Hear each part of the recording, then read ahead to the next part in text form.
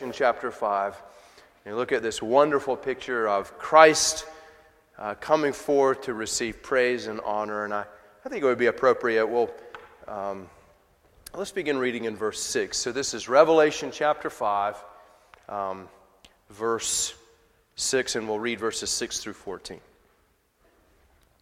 And between the throne and the four living creatures and among the elders, I saw a lamb standing as though it had been slain, with 7 horns and with 7 eyes, which are the 7 spirits of God sent out into all the earth. And he went and took the scroll from the right hand of him who was seated on the throne. And when he had taken the scroll, the 4 living creatures and the 24 elders fell down before the Lamb, each holding a harp and golden bowls full of incense, which are the prayers of the saints. And they sang a new song, saying, "Worthy are you to take the scroll and to open its seals. For you were slain, and by your blood you ransomed people for God, from every tribe and language and people and nation. And you have made them a kingdom and priests to our God, and they shall reign on the earth." Then I looked, and I heard around the throne and the living creatures and the elders the voice of many angels, numbering myriads of myriads and thousands of thousands, saying with a loud voice, "Worthy is the Lamb who was slain, to receive power and wealth and wisdom and might and honor and glory and blessing." And I heard every creature in heaven and on earth and under the earth and in the sea and all that is in them, saying, "To him who sits on the throne and to the Lamb be blessing and honor and glory and might forever and ever." And the 4 living creatures said, "Amen." And the elders fell down and worshipped. The Lord is my portion. Amen. Please be seated.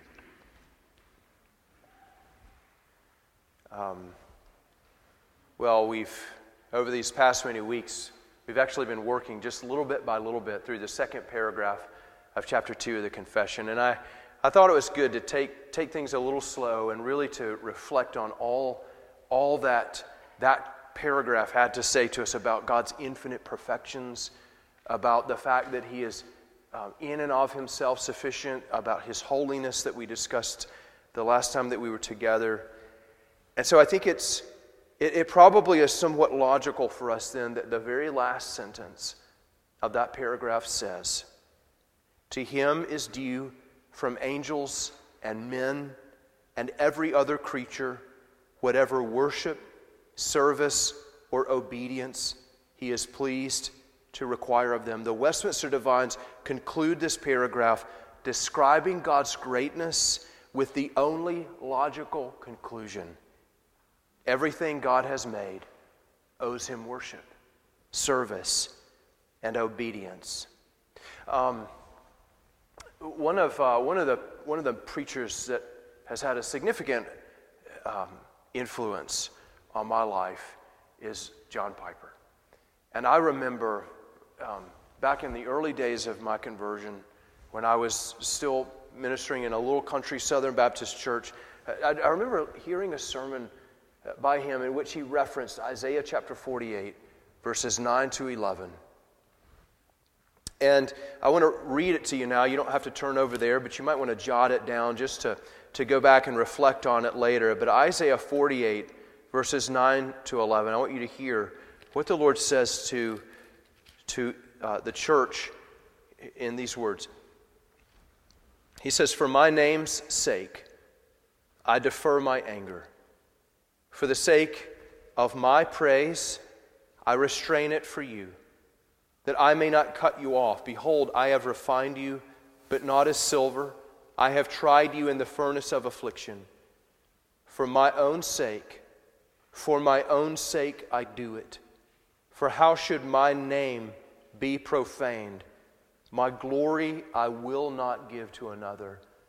And I remember hearing him preach on this passage and just how overwhelming it was when I realized that even our redemption is ultimately not for us. It is for the sake of His name. And John Piper, in preaching on this, he says, He said, it is possible, think about this, it is possible to take important things for granted. Like oxygen. You're probably not sitting there thinking, breathe in, breathe out, breathe in, breathe out. But nothing is honored by taking it for granted. It is no tribute to the importance of anything in our hearts when we say, oh, we assume that. To be assumed may make a person feel indispensable, but it does not make a person feel treasured. God is a very important person, and He does not like being taken for granted. You think about that. God loves His glory, and He desires all of His creatures to exult in His glory. And so we read in places like Exodus chapter 20, verse 5, and Exodus 34:14, that God is a jealous God, that He will not give His glory to another. He will not share it. He will not compromise it. He will not allow it to be tarnished. And so one of the reasons that He saved Israel is because He had put His name upon them. They were His reputation, and He would not allow His reputation to be despoiled amongst the nations. He saves you and me for the sake of His glory. We read in places like Psalm 23:3, He restores my soul. We sang this morning. He leads me in paths of righteousness. Why? For His name's sake. Psalm 25:11, for your name's sake, O Lord, pardon my guilt, for it is great. Psalm 31:3, for you are my rock and my fortress, and for your name's sake you lead me and guide me. Psalm 109, verse 21, but you, O God, my Lord, deal on my behalf for your name's sake. Because your steadfast love is good, deliver me. Deliverance, protection, forgiveness in the Psalms is all given to God's people. Why? For the sake of His glory. He doesn't want to be assumed. He wants us to look to Him and magnify His name for all that He is every day. He is not to be to you and me like the oxygen we breathe. Oh, I assume God. No, God doesn't want to be assumed. He wants to be on your dashboard, in your mind, in your ears, ringing in your songs day by day. And so that's where we end up tonight. We end up remembering that all creatures owe God worship, service, and obedience. And forgive me, I did a unique thing, I guess. I've totally changed my outline. But I want to begin, number one, that God is worthy of worship. A simple reminder. God is worthy of worship.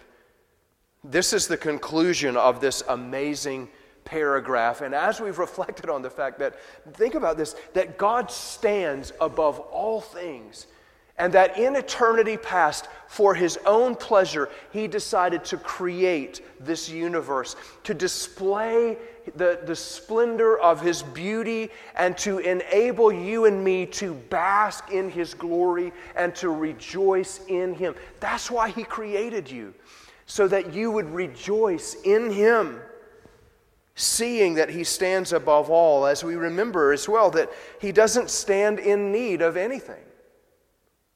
We don't add anything to Him. As we come together on Sunday morning and Sunday night, and we exalt our praises up to God, we don't add to Him. We simply acknowledge who He is, that He is perfect in all of His attributes. And so as you think about it, and you should, there is no lack of reasons to marvel at God's being. And what I mean is, look, you could look back on your life and say, man, I've had it hard.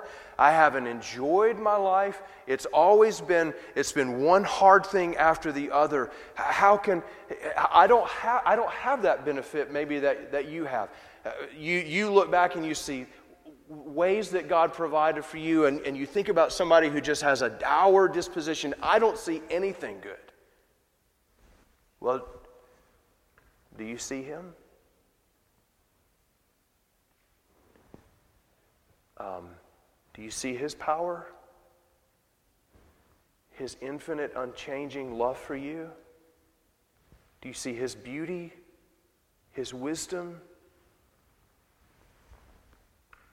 Worship Him for that. If He never did anything for you and me, He would be worthy of worship, service, and obedience simply by reflecting on who He is. And I think this is one of the things for us when you have those days and it's hard. It's hard to get out of bed and you can't find your joy and you struggle. What does your mind go to? It's so easy, isn't it, to think about how hard it is and to get down in that. But God's call to you is to get up into Him. Remember me. Reflect on who I am. As we go back to Revelation chapter 5, I want you to notice something there. There's the repetition of a word.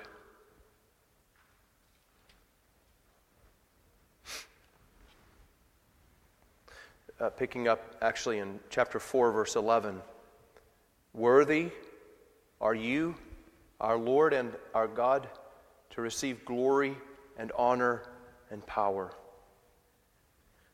Verse 9 of chapter 5. Worthy are you to take the scroll and to open its seals, for you were slain. Verse 12. Worthy is the Lamb who was slain, to receive power and wealth and wisdom and might and honor and glory and blessing. What the Scriptures are teaching us there is not that the living creatures and the angels and the elders got together and voted and said, this guy's worthy. What they're acknowledging there is that He is worthy because of who He is.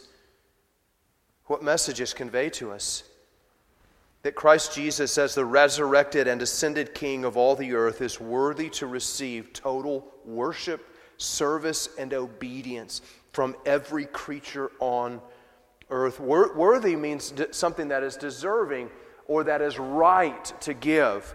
So in other places, remember that Paul would teach us that you shouldn't muzzle the ox while it's treading out the grain, because the laborer is worthy of his wages, right? He has put in a full day's wages, and so he has earned something. And that's what the Scriptures are teaching you, that Christ has earned in His incarnation as the God-man seated at the right hand of the Father, has earned our worship.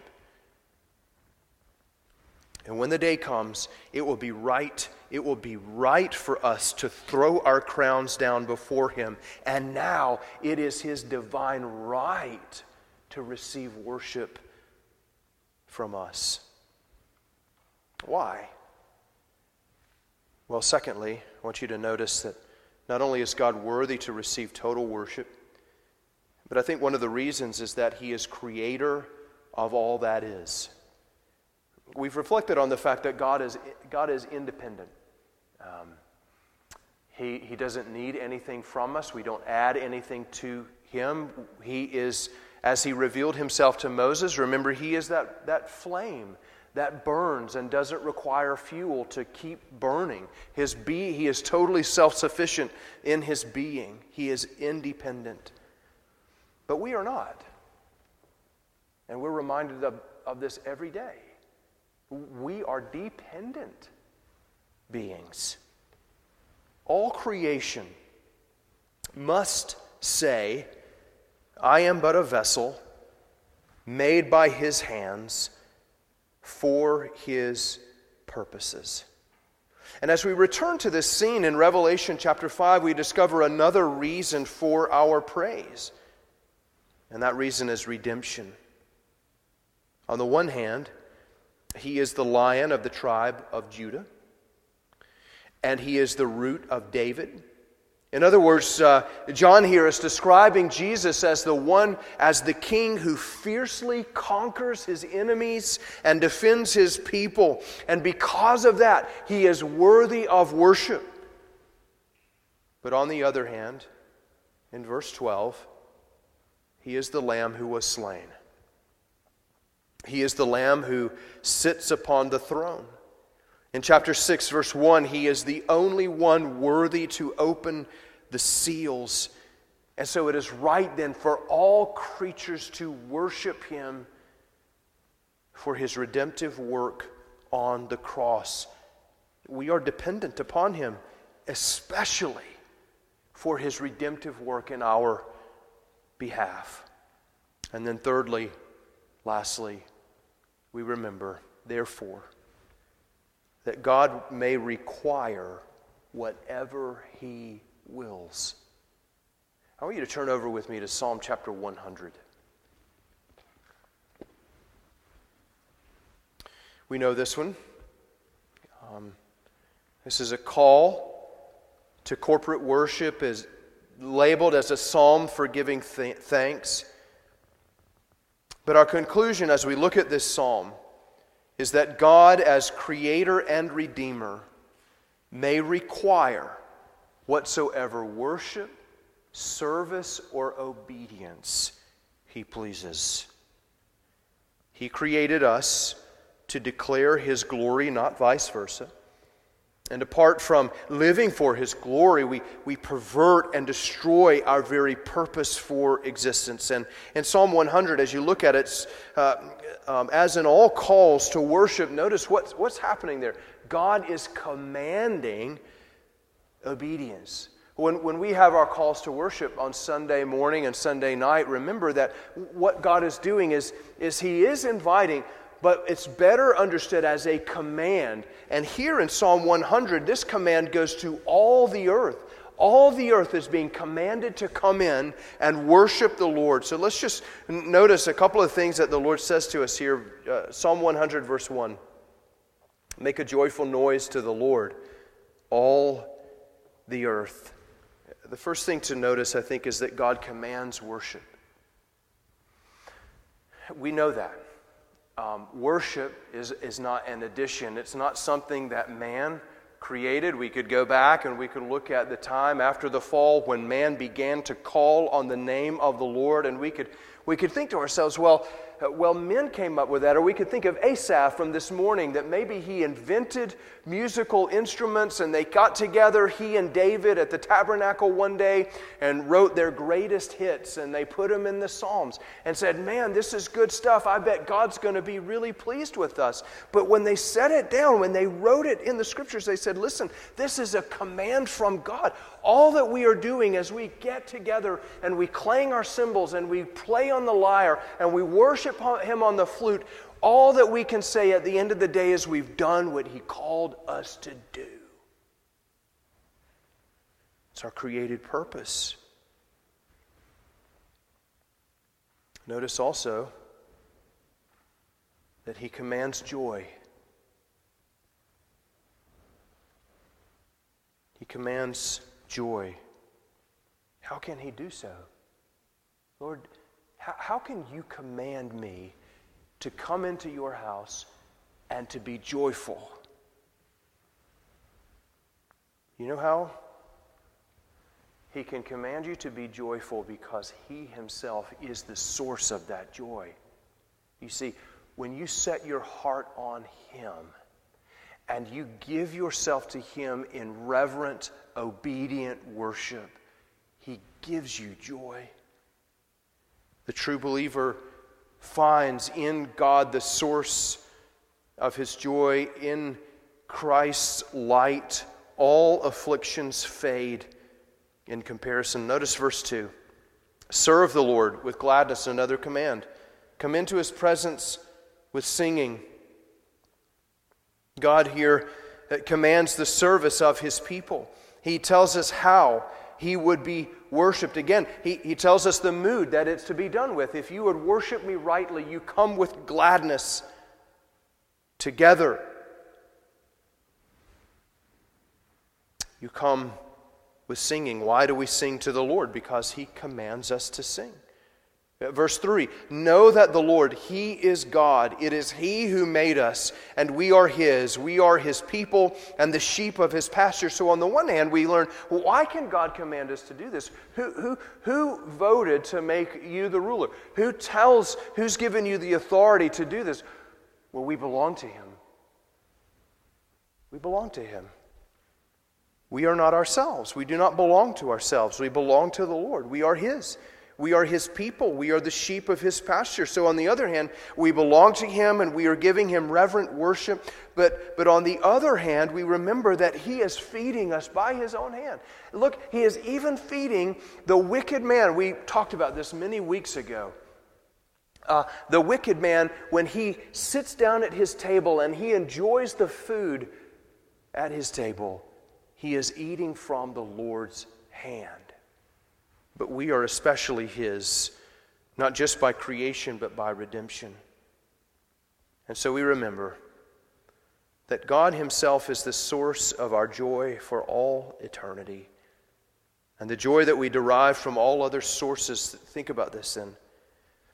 The joy that you derive from all other sources when you gather with your family, you enjoy a July 4th or a Memorial Day barbecue. As you're sitting around that barbecue and you're enjoying the hamburgers and the hot dogs and the fellowship, you're sitting on the swings around the fire pit, or you're visiting with your family, all of that, or you're looking at the pictures of a new baby that's been born into your family, or you take pleasure in doing a job well done on a good and a hard day, and you earn your wages and the joy that you get from that. All of those things, understand, all of those things are ways by which God communicates the joy that is in Him.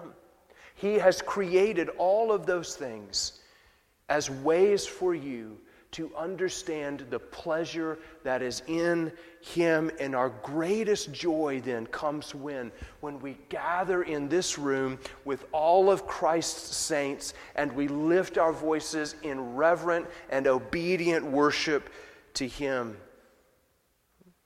And so at the end of the day, there's never a moment where I can pat myself on the back and I can say, oh man, God must have been really pleased with my worship today. Because He commands it. And I'm never doing more than He commands. He reveals His goodness to us by making His worship. Now, by making His worship the supreme source of our happiness and contentment. And we must never forget that we owe God worship. It is an act of obedience. To keep it from Him, therefore, is an act of grave sin. But we rejoice that when we fulfill this act of obedience, God responds to us, filling our hearts with pleasure. For at His right hand are pleasures forevermore. Amen. Let's pray. Our gracious God, You can command whatsoever You will. If it were Your will to make us slaves in the desert, building pyramids all day long as an homage to You, we would have to do that. But Father, in Your infinite wisdom, what You've commanded is worship. That Your people come before You in obedience, serving You by singing. And we praise You, O Father, that You respond to our singing and our prayers by filling our hearts with joy, by renewing in us a zeal for Your glory. You respond by strengthening us to live obediently to You. Thank You for that. Lord, we ask for your blessings on our week now as we go out from worship. We ask that you would strengthen us to be obedient servants, so that your light might shine through our lives to a dying world. We pray in Christ's name. Amen.